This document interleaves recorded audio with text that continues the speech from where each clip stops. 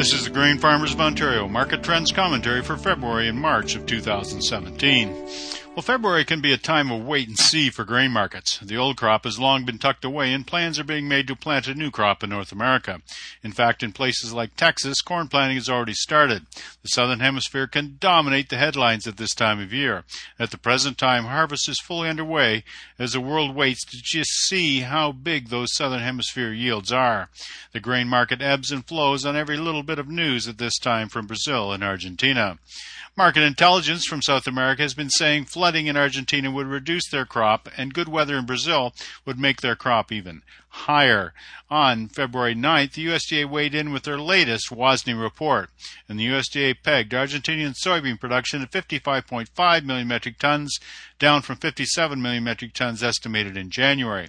However, USDA kept Brazilian soybean production at 104 million metric tons, the same as their January estimate. And the USDA also kept Argentinian and Brazilian corn production the same from their January estimate at 36.5 and 86.5 million metric tons, respectively. Now, the USDA also lowered U.S. corn ending stocks, but kept U.S. soybean stocks the same from the January estimate. The corn ending stocks were lowered 35 million bushels to 2.32 billion bushels. The corn stocks use ratio for 2016-17 was projected at 16.1%, which is much higher than the 12.7% at the same time last year. There was no change in the soybean ending stocks of 420 million bushels, and U.S. wheat stocks were lower to 1.139 billion bushels. These stocks were some of the largest since the 1980s.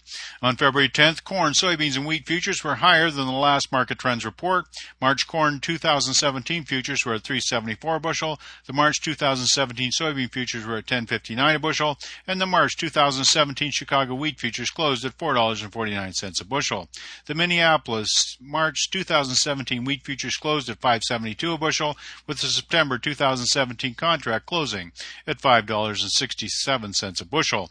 And the nearby oil futures as of February 10th closed at $53.86 a barrel, up from the nearby futures of last month of $52.37 a barrel, and the average price for ethanol on February 10th in the U.S.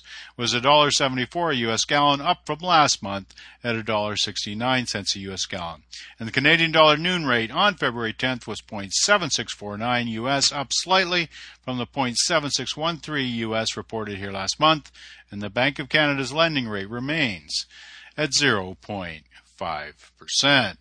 In Ontario, it's been a fairly mild and benign winter coming out of January and into February. In fact, much of southwestern Ontario has been snowless over the last month. Winter wheat looks fine in the deep southwest of Ontario, but of course you really never know until late March into April. Weather the rest of the way into spring will largely determine how this crop emerges into spring. The Ontario corn basis has increased slightly from last month, with the exception of a slight contraction in basis in eastern Ontario. There is ample corn to be sourced across the province, and basis is likely to stay at these levels for the immediate future, as the U.S. replacement price for corn as of February 10th is $5.45 a bushel. Ontario cash prices have a long way to go to approach that level. The Canadian dollar can always take a whipping by the media in January, as some economists post their yearly predictions. This was no different, with a few economists predicting a 65-cent loonie. However, this is mostly noise to Ontario farmers, as the Canadian dollar has gyrated over the last month in a 2-cent range correctly, just over 0.76 U.S. It continues to be a stimulus for Ontario cash soybean and wheat prices, and as always, farmers need to grasp its importance to cash basis for wheat and soybeans, not only for old crop, but new crop too. And you can view all our Ontario grain prices by going to the marketing section of our website. Well, the bottom line is prices are higher. Of course, this is a very good thing to Ontario grain farmers who have watched as our American friends produced record crops last year, and the same can be said for what is going on in the production fields of Brazil right now. In many ways, it shows how dynamic demand for these commodities is. Despite record production, futures prices have rallied as of late. Now, having said that, all of the various factors in the grain market are still there. The U.S. corn ending stocks remain the same at 2.32 billion bushels, which is huge and will remain that way until some type of weather-related phenomena takes supply down. Both the U.S. soybean and wheat ending stocks are very high, which should mitigate price rises in the future. For producers that are looking to continue to price new crop, these factors should be carefully taken into consideration. Still, futures prices have been more buoyant as of late, led by soybeans, where the funds continue to be interested in being long. Farmer selling has been a factor in the United States, although many of the beans have already been sold there.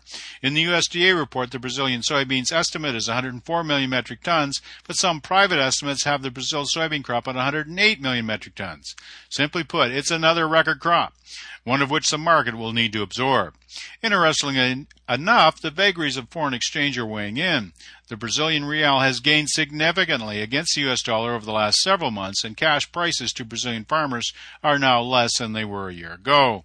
This has made for more reluctant sellers in Brazil, with American grain being much more competitive. The U.S. dollar value will continue to be a big factor in this trade. Now for corn, on February 10th, the March corn contract close was the highest in over 7 months as the market has absorbed much of the news from the colossal crop harvested last fall. However, a 2.32 billion bushel corn ending stock doesn't lie and should weigh on corn prices going into the future. Argentina is expecting 23% higher corn output in 2017, and this will surely add to those bearish concerns. The December contract failed to break $4 on February 10th, finishing at $3.99 a bushel. However, many producers are looking at new crop projection very closely, hoping for the $4.25 range. Much will depend on corn planting in the U.S. this year, with projections to drop about 2 million acres. The safrinha crop is now being planted in Mato Grosso, Brazil, as their soybeans are 45% harvested. The March 2017, May 2017 corn futures spread is minus 7.5 cents on on February 10th, which is considered neutral.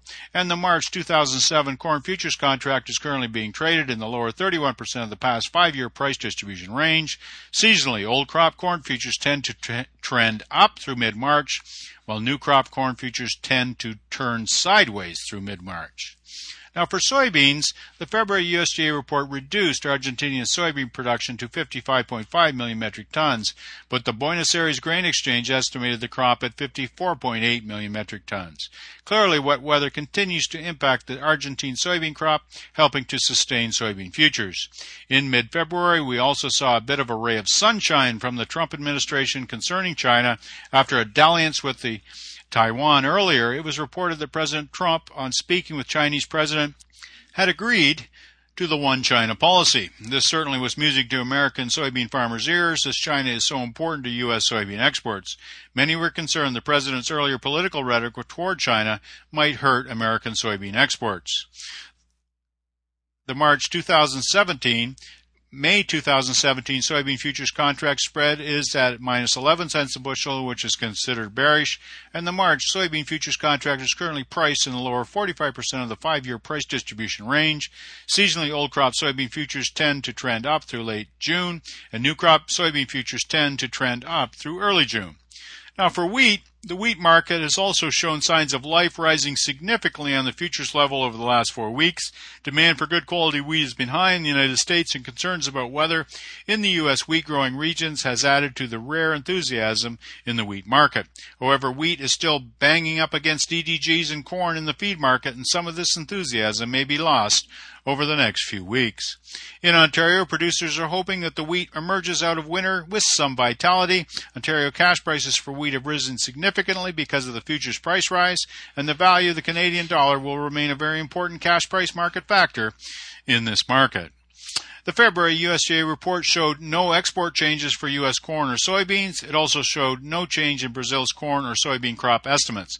Within the same report, the USDA said there would be a 4 million metric ton increase in China's corn demand and a 4.5 million metric ton decrease in wheat production from India and Kazakhstan. A big narrative is emerging regarding the 2017 U.S. acreage. With the reduction in U.S. wheat acres of last year and the profitable new crops soybean prices now attainable, many are expecting a huge shift in U.S. soybean acres this spring. Now, how many acres will be planted in the U.S. in 2017? Will it be the 90 million acres, which would be unprecedented after an 83.7 million acre crop planted last year?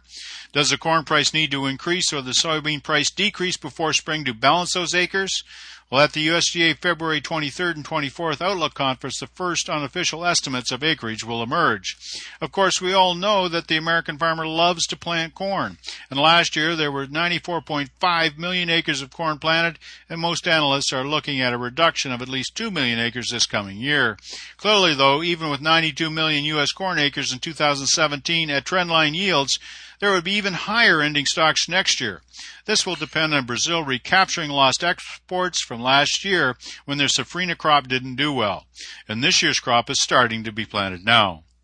Clearly, there are some pricing opportunities in February 2017, and this will likely continue into the late spring as the various market factors become clearer. In Ontario, the low value of the Canadian dollar will continue to stimulate our cash prices. Any spike in old crop futures will be accentuated by the lower loonie. Ontario farmers will continue to have the unique challenge of balancing a Canadian dollar-stimulated basis with futures values to their liking, and grain market intelligence will remain strategic. The seasonal nature of these markets needs to be constantly monitored. This has been the Grain Farmers of Ontario Market Trends Commentary for February and March of 2017. I'm Philip Shaw.